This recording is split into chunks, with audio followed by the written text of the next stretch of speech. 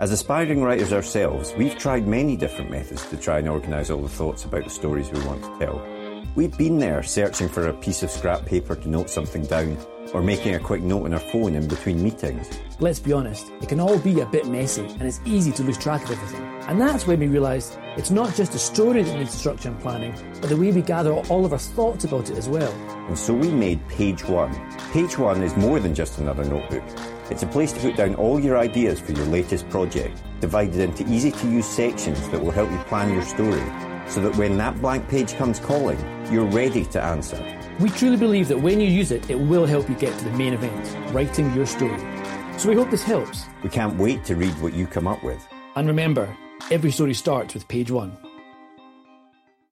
Hi and welcome to this week's episode of the Page One podcast. I'm Marco. I'm Tarek. You've just heard an advert there for Page One, the writer's notebook, which is a little project that we've got going on Kickstarter. It's going great, but it's only running to the 2nd of May, so please do check it out. The link's in the bio, and grab your copy today. Absolutely. This week we're chatting to Adrian J Walker, author of quite a few books. His biggest one is The End of the World Running Club, a book we've talked about a few times on the podcast. We're both big fans of it, as we say to Adrian.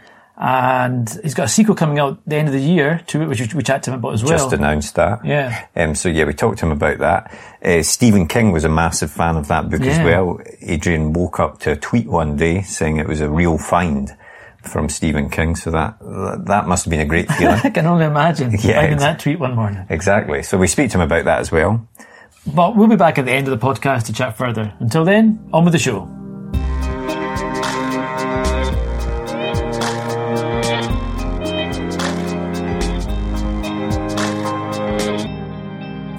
So, I suppose to start at before the beginning, what did you do before your first novel was published? What career did you have before that?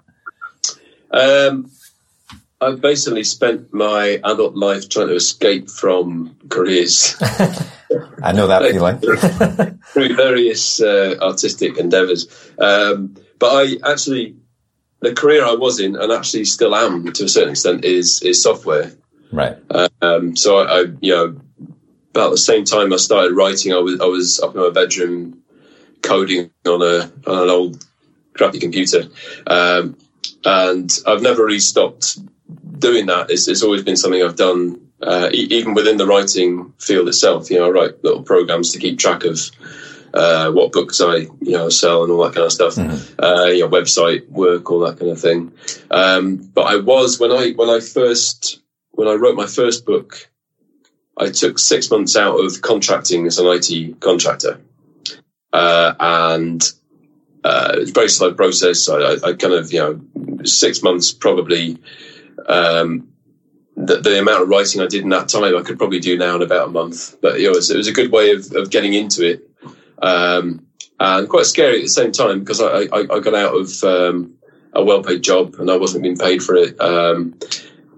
But through doing that, I created the first kind of book that I had. I self-published that. But during that time, I went back to software. And it's been sort of in and out ever since, really. Mm-hmm. Whenever I get a bit of success or leverage on a book, I'm able to not contract.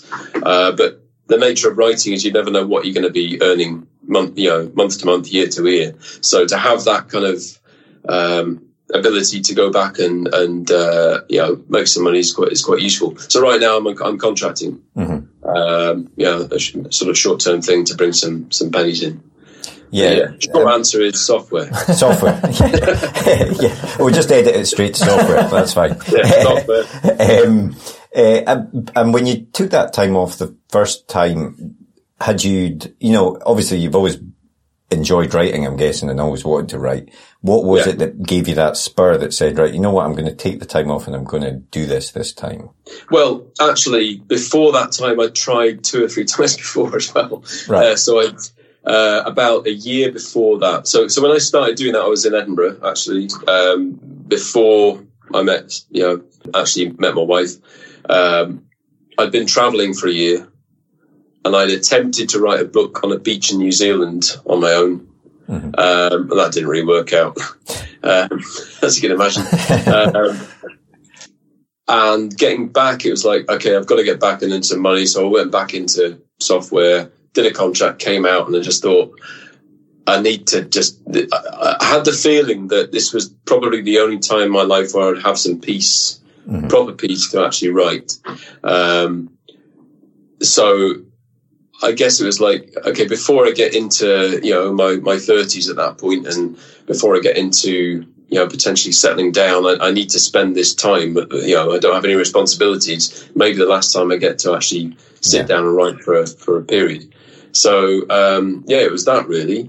But interestingly enough, it wasn't until, I think a lot of things you hear about writers is that they don't have the time. Yes. And the time is the big thing. You need to find the time to write, and it takes a long time to write. I found that it was only when I had kids, when your time becomes very, very precious, that I started to write properly. Because that was the time when I found I've got an hour now. I've got an hour when the kids are asleep, or I'm back from work, and I've got this small amount of time. I need to use it wisely. That really helped me focus onto actually writing.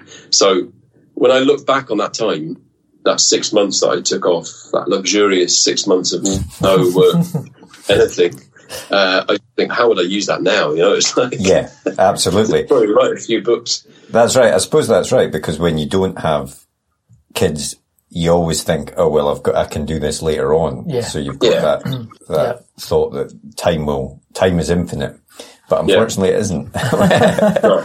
What happened to the book then? That first one that you wrote, what happened to that one? So that one was called From the Storm, and I self-published that. I'd started going out to agents, pitching to all the agents that did thrillers. It was a thriller. And I think I got one response, which was worded, which was too wordy for a thriller. And that was on a little basically. It's so hard. I know. Well, actually, you've got to take those sort of things with... you've got to listen to those kind of things, because, that was someone that had read it and actually taken the time to write down, that's true. This is why we don't want it, and that's just quite a big deal for a lot of agents, because they get so many things through the door. So for them to actually take that time made me realise the problem of that book was that I was trying to write something exciting, but I was doing it very, very wordily. I was doing lots of introversion, and made me realise what I really wanted to write at that time. But to answer your question, it was I ended up self-publishing that, and that actually it did quite well. Self-publishing, I sold quite a lot, got a bit of a following, and that helped me write The End of the Road Running Club. Gave me the confidence to do that. On the self-publishing thing, because I think that would be interesting to anyone that's listening. How did you generate a following? If it's done quite well, obviously it's caught on. Is it just word of mouth, or did you do anything to try and boost its profile at all? I tried all sorts of things. There's so many podcasts, or there were at the time, that were coming out that gave you little tips and hints on strategies and tactics, and some things worked, some things didn't. I think I'm trying to think back, but one of the things I did back in those days, during the Edinburgh Festival, I printed a load of books and I left them around the place in Edinburgh. So I left them on park benches with a little note, or in, the Pleasance, places like that. And people picked them up and got in contact. And, oh, right. Interesting. Yeah. It didn't create a huge amount of buzz, but it was a kind of way. I think for that time, it's more about the confidence for me. I needed to know that people liked what I was writing. It wasn't so much about getting a big readership. I think the biggest help was when Running Club came along. It was actually the title that did the biggest thing. And I did a lot of research into how Amazon works. Right. Search engine with the categories and how you use your title to kind of create search results.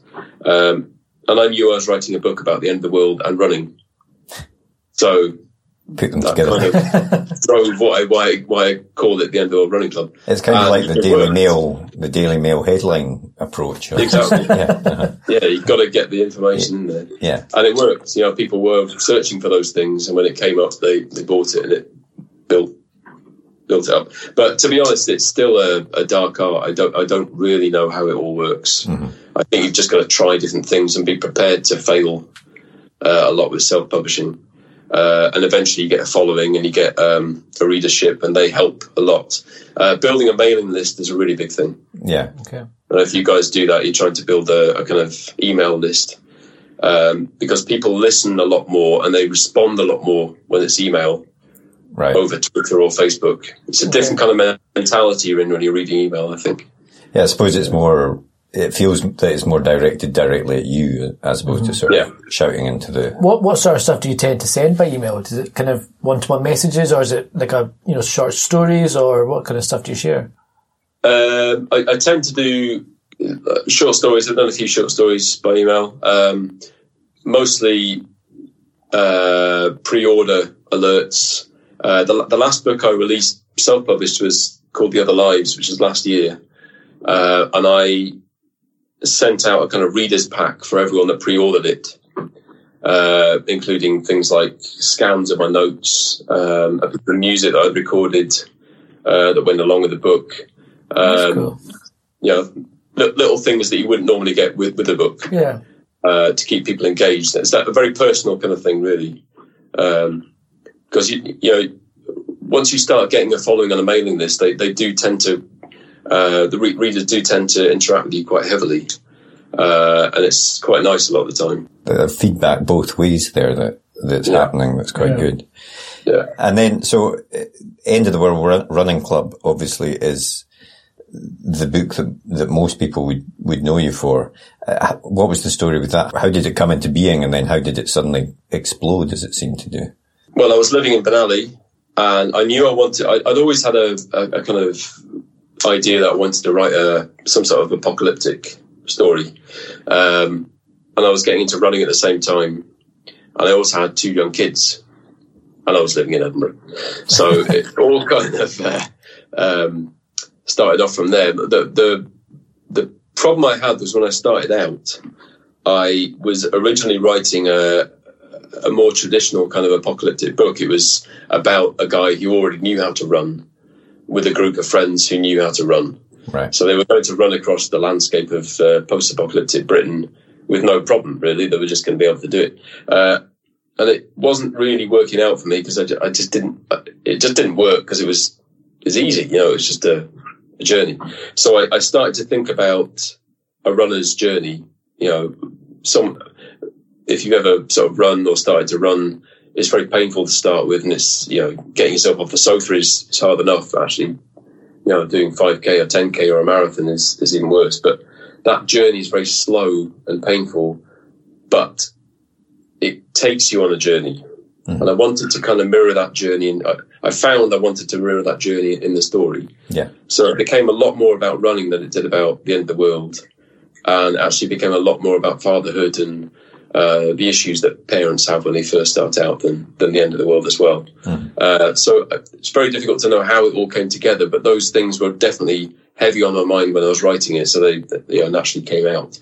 And I think that's what made it work, because you have to try and resonate with someone. That's how you write. That's what writing is. You're trying to resonate an idea, and it definitely resonated with runners and young fathers and parents. Yeah, well, I think from my point of view, what it was the sort of the human side of it that, I've got 2 young kids, and it was that human side of Ed that really resonated with me. Even at the start, Ed, I think this is a deliberate choice that you made, but he's not the most likable character. He's he could be doing more around the house and stuff. Dick, yeah, exactly. Yeah. And I suppose that resonated. Maybe I'm a dick. That's what resonated with me. But, and then to see the journey, as you say, it is a journey that he goes on, both literally and metaphorically. And I absolutely loved it, actually. I thought that, especially the ending, I thought was brilliant. Thanks. Yeah, I liked it a lot as well. And unlike Mark, I don't have any kids, but I do quite enjoy running. And I thought you completely nailed that feeling of when you first start to run, and that kind of feeling of, this is just, I can barely go 10 steps, never mind like a K or 10K or whatever. Yeah. And that growth from someone who's never done any running to actually trying to run 20 miles a day for 6 days, whatever it was towards the end, was I thought you completely nailed that part. And I think I found that very interesting. And the setting I thought was excellent. So I thought that was a very unusual book. It had a lot of different appeals to a lot of different places and put them all in this one pot. And I thought it worked really, really well. Thank you. Yeah. I mean, there was definitely, as I was going along, I found, the places they go along the way, I know quite well. And I found I wanted to get across that idea of Scotland and England, both of them as places, and to kind of shed life from them and create a kind of spotlight on what those places were like and the people are like in them. Mm-hmm. But yeah, thanks, Richard. No, well, thanks for writing it, because it was really good. So you wrote End of the World Running Club, and then what was the process with that? Did you self-publish that first, or did you get picked up? You self-published. So that was self-published, and that I think the day I self-published it was the day that we'd already moved to Aberdeen at that point, and we were moving to Houston, Texas, with my wife's work. And I think it's the day I published it that we moved. I think it was about that. So we were over there for a bit, about a year. We were supposed to be there for longer, but we ended up, after about 10 months, having to move back. And the book had done really well, and it was starting to actually generate a fair income. Something that we were starting to think could become quite a good thing for me. Is I wouldn't have to work in IT anymore. But we were hit with this news that we had to move back, so we were going to have to move back somewhere. We didn't know where, and I was faced with going back to work. Mm-hmm. So to have this sort of mild success trajectory, and then to have to think, I've got to go back to back. I think I'm trying to get out. And the story is, we were in a Mexican restaurant, me and my wife, and we were talking about what I was going to have to do and what we would have to do, where would we live. And I got a ping on my phone, picked up the phone, and it was an editor at Penguin Random House, Emily Yao, who had picked up the book, read it, and liked it, and wanted to offer me a deal with Penguin. So we were talking about what we're going to do. So it's like, there you go. That's what we're going to do. Brilliant. So yeah, that was a pretty big moment to have that. And from there, it was basically getting involved with editors and the whole. I mean, they put a huge amount into that book. They really did get behind it, and I'm forever grateful for them for doing that. I mean, they put all the outside advertising up. It's all these. We had a map of where all the adverts were in Britain for the book. We got the BBC Two Book Club, the Radio 2 Book Club, Simon Mayo, and that was amazing. It was just an amazing time. We'd moved back to London at that point, so to be right in the hub of it all at that point, where it was all sort of happening, was amazing. So, but yeah, it wouldn't have happened without self-publishing. That's something to. I kind of did things back to front because I didn't have an agent. I do now, but it was I published, got a publisher, and then got an agent. That's right. And when you got the editor, did they want much change? Did the book change quite a lot from when you done it yourself to when it went out, or was it the same text? It was. We dropped about 10,000 words. Okay. But the story didn't change that much. It was mostly just guff, stuff that didn't need to be in there. And there was a bit of bringing out some of the other characters like Beth, and yeah, but not as much as you'd think. There wasn't a huge amount. Right. I'd already hired an editor beforehand when I self-published, so it was fairly clean when I self-published. Mm-hmm. And then after that, I was trying to look at your the published books, it's not easy to see the order that they came out in. Was it The Last Dog on Earth after that? Or was it Colours? Colours was a self-published thing that I'd done. Right. I just self-published before Penguin got involved with the Edinburgh Running Club. Then they offered me a 2-book deal, the first of which was The Last Dog on Earth. Although what they really wanted all along was the sequel, which I've just announced today. I was going to come to that. Yeah, very excited to read about that. We'll come back to that and ask you a few questions about that if we can towards the end. Sure. So The Last Dog on Earth, and again, all of your books seem to be around the realm of sort of, as a very broad category of speculative fiction type. Yeah. Is that what you enjoyed reading? Is that what you enjoy reading? Yeah, I do struggle a little bit with reading. I'm probably the worst reading writer. Right. Really out there. A book really has to grip me for me to enjoy it, and I do try. I mean, I get sent loads of books all the time, and I read a lot, but a lot of the time it just doesn't work. And I think a lot of the time what I write is what I want to read, and I think that's a good piece of advice for any writer is to do that, but I always the books I always enjoy reading are the ones that have a what if, a kind of a big what if question at the beginning. That and very good language always grits me. So I like David Mitchell because they're very big sort of what if books. But yeah, I suppose that's why I never set out to be in speculative fiction, but it tends to be what I gravitate to now. It has to be a kind of question. Yeah.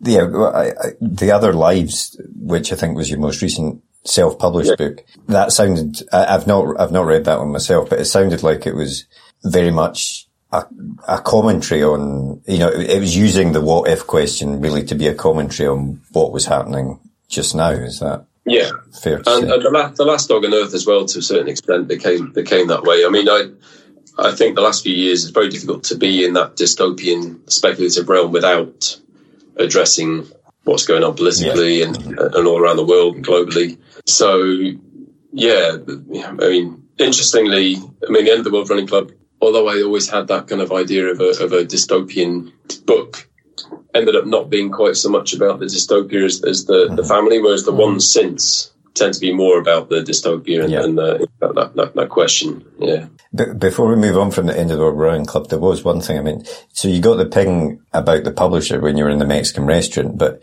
I also saw, I think it's a pinned tweet on your Twitter profile. You got what was it like when Stephen King, presumably that was out of the blue, but he suddenly said that he loved your book. Well, that was fairly recent, actually. That was after the American publication. And we've lived in a number of places. So last year we were living in France, and we were living in this very old farmhouse.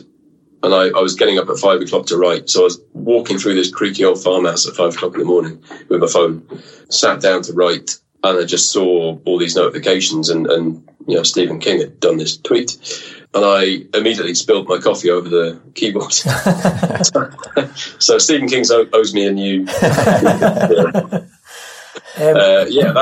that's just one of those moments where you think... I mean, for me, I've always been a Stephen King fan, but for me, that was a really weird kind of circle. Because to think that when I was 16, 17, reading his books, they resonated enough with me to make me want to write. It was a big reason for why I wrote.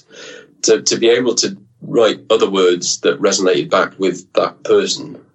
Very odd. Yeah, absolutely. Still can't really get my head around that. It's very, very odd. There's definitely similarities, I think, between your work and his. I think stuff like 11/22/63 or The Stand, there's definitely stuff in his, especially in his wider books, but not so much about a one person story, but it's been a big open epic story. So it's definitely something of a similarity there, I think. Oh, definitely. I mean, there's no doubt his writings affected mine.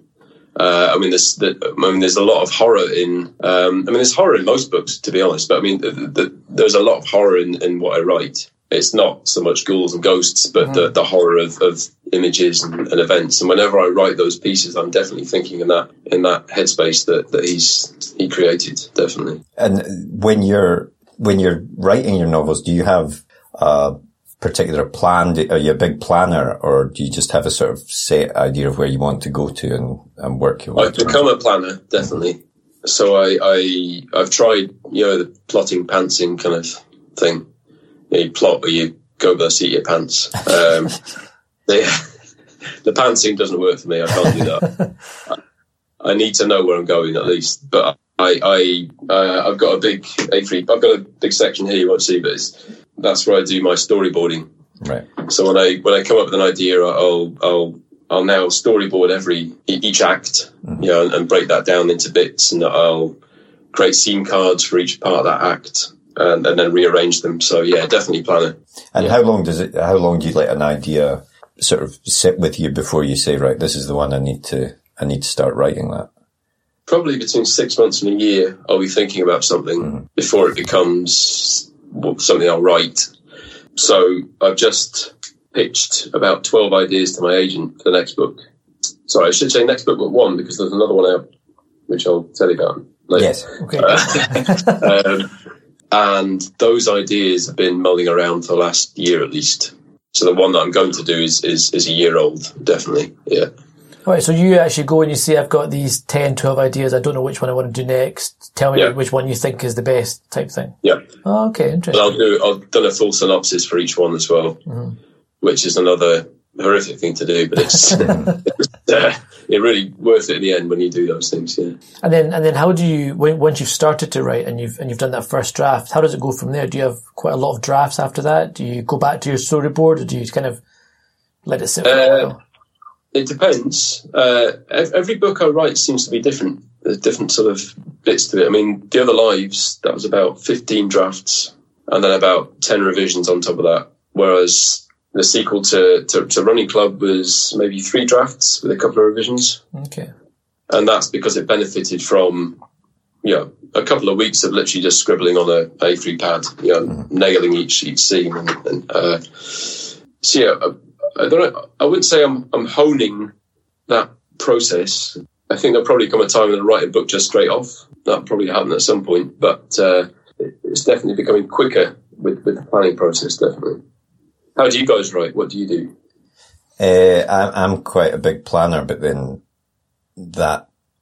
I'll plan out quite a lot of things, but then I'll find myself in a bit often where I suddenly start thinking, oh, but does that work because of that thread or that thread? And I can get quite caught up in sort of very small details that probably don't matter at the end of the day. Yeah. I need a plan. I definitely need a plan, because otherwise I don't know where I'm going. Yeah, see, I think I'm almost a bit the opposite. I always start writing and think, I wish I'd planned more, because I don't really know where I'm going, or I'll have a scene in my head and I'll do a scene, and then going on from that scene, I feel like I don't have the characters done right in my head, so I don't know where they're going. So I think what I need to do is I need to sit there and say, who are the characters in this piece? Where would they take the story next? And if I try to push it through too artificially, it doesn't, I can't just get it, I just don't write anything. I just can't get it, or it just sounds crap and I can't get it to work. Yeah. So I think I need characters to lead you, don't you? Yeah, exactly. So I do need to do more planning on that side of things, I think. But there's a story I always remember about the plotting and the kind of pantsing, for the better word. Have you ever listened to the BAFTA screenplay podcasts? No, I haven't actually, no. They're really good, really good. Each one is it's a different screenplay artist from different genres, all over the place. Some famous, some aren't. Charlie Kaufman does one. There's one by Richard Curtis, I think. But they each do a kind of a speech to the BAFTA. Or I suppose it's a group of members. It's live basically, but they do a kind of talk on screenwriting and their approach to it. And they're really good. But there's one I always remember. It's by John Logan. Right. Okay. Oh yeah. John Logan. Yeah. He wrote screenplays for Gladiator, and he talks about his process. And he gets up at 4 a.m. Writes for 4 or 5 hours. But he when he was writing Gladiator, he planned a lot of it, but there was a moment when he realised that I can't remember the character, the Emperor, who was played by Joaquin Phoenix. Yes, Joaquin Phoenix had never had a scene which was just him and his sister. So 2 key characters. They never had a scene just the 2 of them. Mm-hmm. So he thought, right, today I'm just going to write a scene. I'm going to put them in a room. I don't know what this scene's about. I'm just going to put them in a room and see what happens. Mm-hmm. And that was the scene where he ends up kissing her. Yeah. Okay. You get that whole kind of incest thread. And he said he had no idea that was going to happen. Oh, that's interesting. And if he just stuck to his plan, that wouldn't have happened. And that actually drives a huge amount of the story in the film. So I've always remembered that if planning's great, but you do have to take a few detours sometimes to find what your characters really are doing. So it's worthwhile every now and again just sort of freeing off the shackles, I think. Mm-hmm. Well, sometimes you can be writing a scene and, if you know the characters, they'll sometimes say things or do things that you weren't expecting, which sounds ridiculous to someone that isn't a writer, but, it can happen because you're in the scene and suddenly you say, well, no, wait, this happens. And it diverts you from the plan, but sometimes that can be a good thing, definitely. Yeah. And it actually, when you do that, it actually means that you're doing the right thing. It means your character's developing. Mm-hmm. And where do you stand on all the sort of stereotypical or cliche, I suppose, more rules of writing, like kill your darlings or write what you know and all that sort of stuff? Definitely write what you know, but you have to. I think that's kill your darlings is an easy one. I would say don't kill them, just put them in a box somewhere. Mm-hmm. And come back to them. Because, but they might be useful.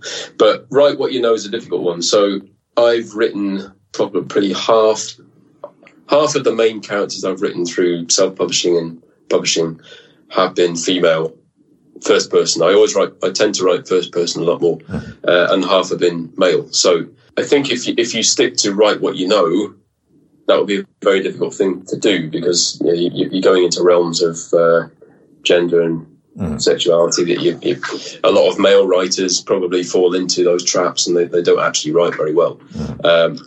But as an example, what I'm trying to say is you have to identify the bits within the thread that you're trying to write that you do know, but you don't necessarily always have to write as yourself. You have to write as a person that you identify with. The sequel to Running Club, I know we'll get onto this anyway, is written from Beth's perspective, Ed's wife. So I'm writing as a female. But actually what I found a lot through that book was that I identified a lot more with her than I did with Ed. I put a lot more of myself into her character than I did into Ed. So I suppose what I'm trying to say is write what you know, but don't let that constrain you to certain characters or situations. Yeah. You just have to put yourself into everything that every situation and character that you're writing, if that makes sense. Yeah, no, I think so. And also, I suppose, with that one, it's what they always say about observing people and, the more experience that you have or that you have of a situation or something, you can take bits of that and put that into the novel. So you're not, as you say, writing every character as yourself or something. Yeah. But you can take the stuff like being a dad or doing the running and you can use that to inform the world that you. Yeah. Those are the things that people will pick up on. But it might even just be a sentence or a nuance that you've noticed about something. If you bring that into it, that can sometimes make or break a reader. If they, a lot of it is getting someone on side, and if you can identify in some way with an aspect of life that will bring them on, and you can only do that by writing what you know. You can't pretend, that kind of stuff. And what about do you ever have periods of writer's block or anything like that? And how do you get over it if you do? No, I've not had any of that yet. The only time I almost had that was very early in the morning. I was trying to sort out a scene in the next book but one, and I was literally hunched over a table, scribbling down what I was trying to write. I always scribble down what I'm going to write before I write it, and nothing was coming out of the pen. I was just there. I had no idea what the scene was, who the people were. that was quite a scary moment, because it was like, I don't know how to push this on. I just walked away, and I came back later, and it's fine. But as far as ideas coming, I've got too many ideas to write at the moment, so I'm kind of keen to get as many things down as possible before all that kicks in, the writer's block. Well, then let's talk about your next book then, which is the End of the World Survivors Club, which is the sequel to the Running Club. So how did that come around? So when I finished Running Club, I knew at the time I was never going to write a sequel, because it felt like, although, without giving too much away, that there is a journey yet to be had, Ed's journey was complete. So, he was a different person, he developed, and that was it. So I'd said there would never be a sequel. But like I say, the publishers, Penguin Random House, really wanted another book. So eventually, actually what happened, I wrote The Last Dog on Earth, and that came out, that was the second book. The third book I wrote, I'm really happy with. I gave it to the publishers, but it wasn't quite what they wanted in terms of their genre. They're quite a specific genre, and they had a very specific idea of what they wanted me to write. Yeah. So it didn't quite fit. So I took that off the table, and I said, so what do you want me to write? What is it you want me to write? And they went, a sequel to Running Club. I've been saying for the last 3 years. So I said, well, I could, but I just don't know how I'd do it, realistically, because I'd basically be taking a character that is developed into a world, and there's nothing for him to do. It's just going to be moving, basically. There's nothing changing. And they said, well, it doesn't have to be Ed. It can be anyone else. Mm-hmm. So that made me think, and I realised, the person that's taken the back seat in the whole of that story is Beth, the wife. She's the one that's been literally holding the two children while he has his journey of discovery. So I thought it'd be interesting to explore what her character was really like, and what she would do going forward. So that was a bit of an eye-opener, and I don't think I've had so much fun writing a book as I have with this one, because it was just great. Really put everything into her character, and she has to basically, the challenge she faces is far worse than Ed's. Brilliant. Well, can you give us, sorry, maybe you can't say this, but is Ed in it at all, or is it just about Beth and her? Or maybe every character you want to be in that book is in the book. Oh, brilliant. Fantastic. Okay. And was it an easier book to write was it an easier book to write because it was almost like putting on an old coat, like we're going back to this world that you'd already made? Was it? Yeah. And actually it was liberating, because I realised that, that world doesn't have to just be in England and Scotland. It's all over. So it opened up a whole new kind of idea of, truth be told, I'd like to extend it even further and continue the story after this one. Yeah. But yes, having the characters fully developed and the background and the backdrop, it was quite easy to just drop into that. Well, my wife is desperate to know what happened to Bryce, so I'll tell her that she might be able to find that out if she buys the book. And you said, was there another book that... Yeah, so the one that I was going to do for Penguin, which I haven't, is called The Human Son. Right. Okay. Son, S-O-N, not S-U-N. And that's being published by Rebellion, a sci-fi imprint, next year. So we've had to stagger the releases. But that's all done. It's just in the editing process right now. And I'm really excited about that one. That's the one that I really... I put a lot into that. That's also first-person female narrative, but it's a lot more sci-fi, much more hard sci-fi. Yeah. So much more sci-fi than they were expecting when you handed it in. It's more sci-fi than my publishers wanted, but it has a very human aspect to it, which I think is starting to become what I generally put into most of my work. Yeah.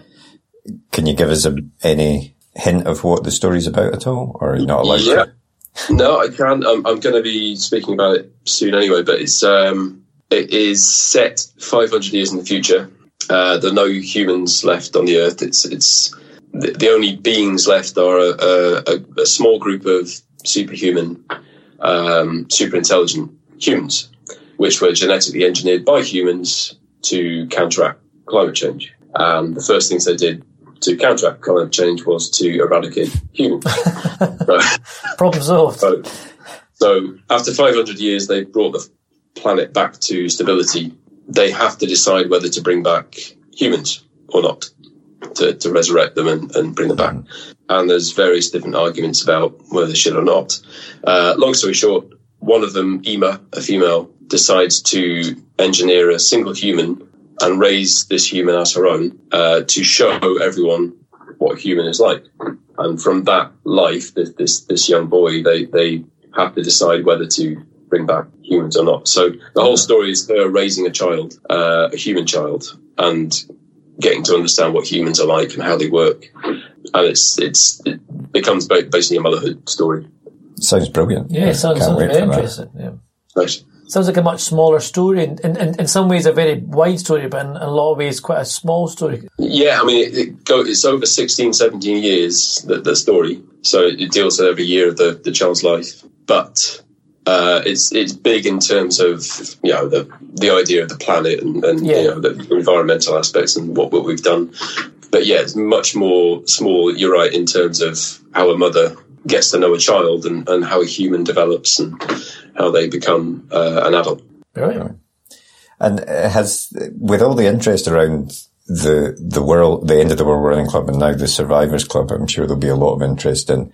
Have you been approached to turn that into a TV show or a film or anything like that? Dramatic rights, yeah. We've had one of the big things Penguin wanted to do was to go out and try and get dramatic rights, and they did a lot early on, and they had some interest, but it never actually turned out. So what's happened in the last year is I met an actor and a director, James Hillier and Barnaby Southcombe, an actor and a director, and they're interested in the project, and they are helping me write a screenplay pilot for a series. Brilliant.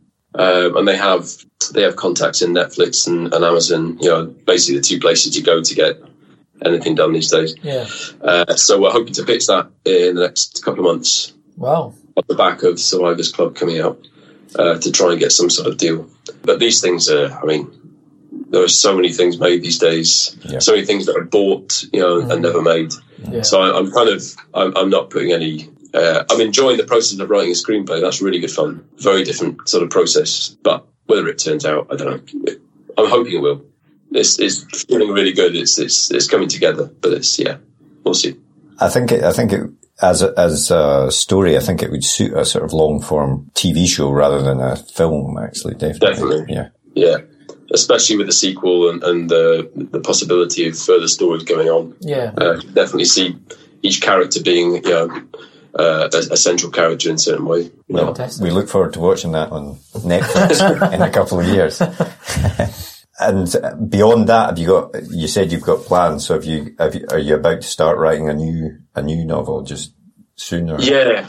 It's quite hard at the moment because there's a lot of stuff going on I'm working at the moment. I'm trying to help my dad move up to Aberdeen as well. He's selling his house and moving closer to the family.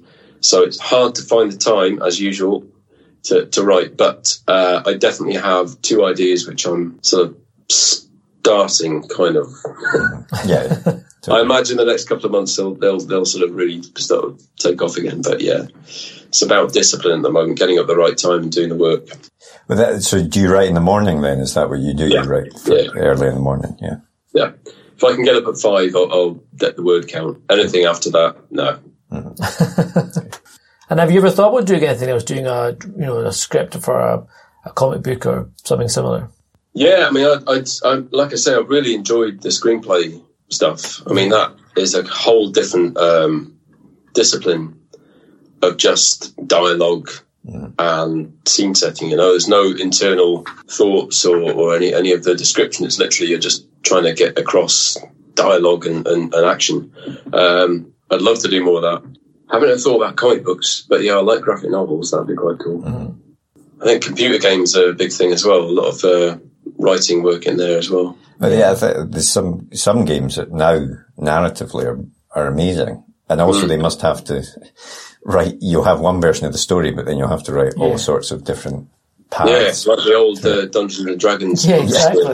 Roll the dice and And there's definitely quite a lot of, there's quite a lot of games, shorter games, 2-3 hour games made by smaller studios, which are just pure stories sometimes. The gameplay is not really there. It's just about, a way of having a story that's not a film or a TV show or a book. And I think we're starting to see this experimentation, I think, in video games of how they're not all just shooters or something. You can do there's definitely other things with them that pulls people along. Yeah, exactly. Yeah, so I'd love to do that. Any kind of writing work, I think. I mean, I've asked my agent about what other things can you do. What other kind of narrative? There's Rebellion, who are publishing The Human Son. Because they're a hard sci-fi imprint. They don't have to worry about literary crossovers or anything like that. They basically, I was speaking to the editor the other day, and he was saying what they do is they sit down and they decide, right, let's create a mashup of Sherlock Holmes and Cold War 50s. Yeah. And that's the world. And then we'll hire writers to write books in that world. Yeah. So they sit and they literally brainstorm a kind of world, and they build it, and then they just say, right, we'll get that guy, and we'll write a series, and then we'll market that. So I love the idea of that, of being given a kind of world to write in. To play in, yeah. A Rebellion, is that the same, are they the same ones that own 2000 AD? Is that? Yes. Yeah. So they do that already in the comic side then, I suppose. Exactly, yeah. So they were a computer games company. But they've got the Solaris books and all the other stuff that are in there. Yeah.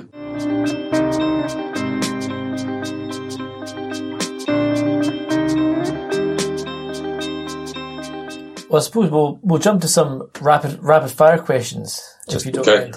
And I'll jump in straight in with Star Wars or Star Trek. Star Wars. No hesitation. Marvel or DC? Marvel. Okay. Well, I like Batman. Oh no. Bird Box or A Quiet Place? Oh no. Right, neither. Because I'll tell you why. Have you heard of The Silence by Tim Levin? No, I don't think I have. Okay, so The Silence was a book written by Tim Levin, a UK sci-fi author, in 2015. Right. And it is basically A Quiet Place, but before A Quiet Place came out. Right. And it's a brilliant book, and the film is coming out of that. But there's a lot of talk in the... sorry, this isn't quickfire at all. Anyway, you have to go and see it, and you have to read the book, but you have to remember that A Quiet Place came after The Silence. Okay. Anyway, I would say Bird Box over A Quiet Place. Okay. I saw it the other day. Okay. TV or cinema? Cinema. Real book or ebook? Real book. And would you rather eat in or go out? Well, now... Yeah. What do you fancy? No, yeah, eat in at the moment, yeah. Excellent.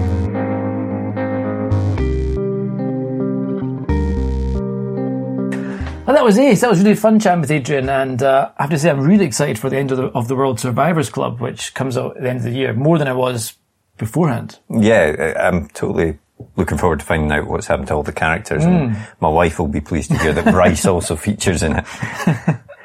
I thought it was also really interesting listening to Adrian talk about how he'd moved from self-publishing into publishing, although seems to still have a foot in both camps there. It is interesting how certain types of publishers are happy with one type of book, but then another type of book they're not really interested in, and that's quite an interesting dilemma to have. I know it is strange given how successful the End of the World Running Club was, but it shows you it is all about the genre for some publishers. Yeah, absolutely.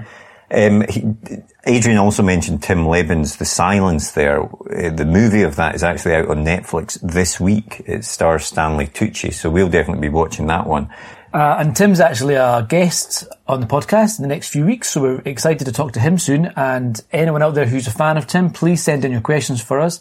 You can get in touch by sending us a tweet to @right_gear or an email to podcast@rightgear.co.uk. Thanks to Simon Stokes for all his help with the podcast.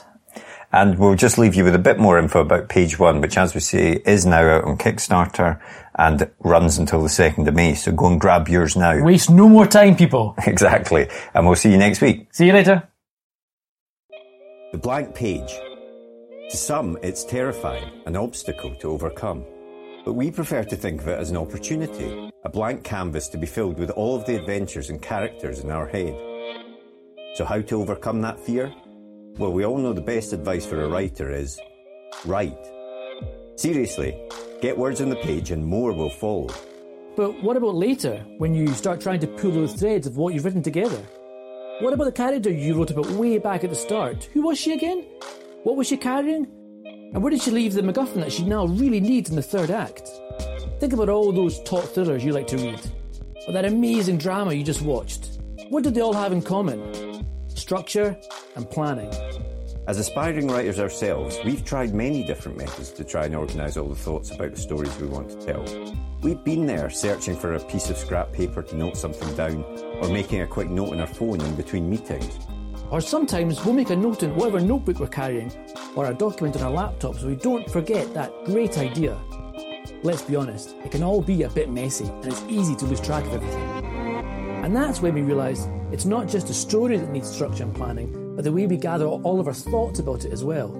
And so we made page 1. Page 1 is more than just another notebook.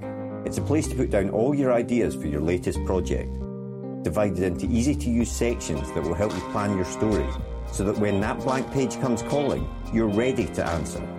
And then afterwards, once it's written, we realised you need to plan how to let people read it, so we included a section relating to submissions. We've created 3 editions of page 1, Standard, Premium and Exclusive Kickstarter Edition. Each one is designed for one project, whether you want to write a book, screenplay, a comic or any other kind of story. We truly believe that when you use it, it will help you get to the main event, writing your story. So we hope this helps. We can't wait to read what you come up with. And remember, every story starts with page 1.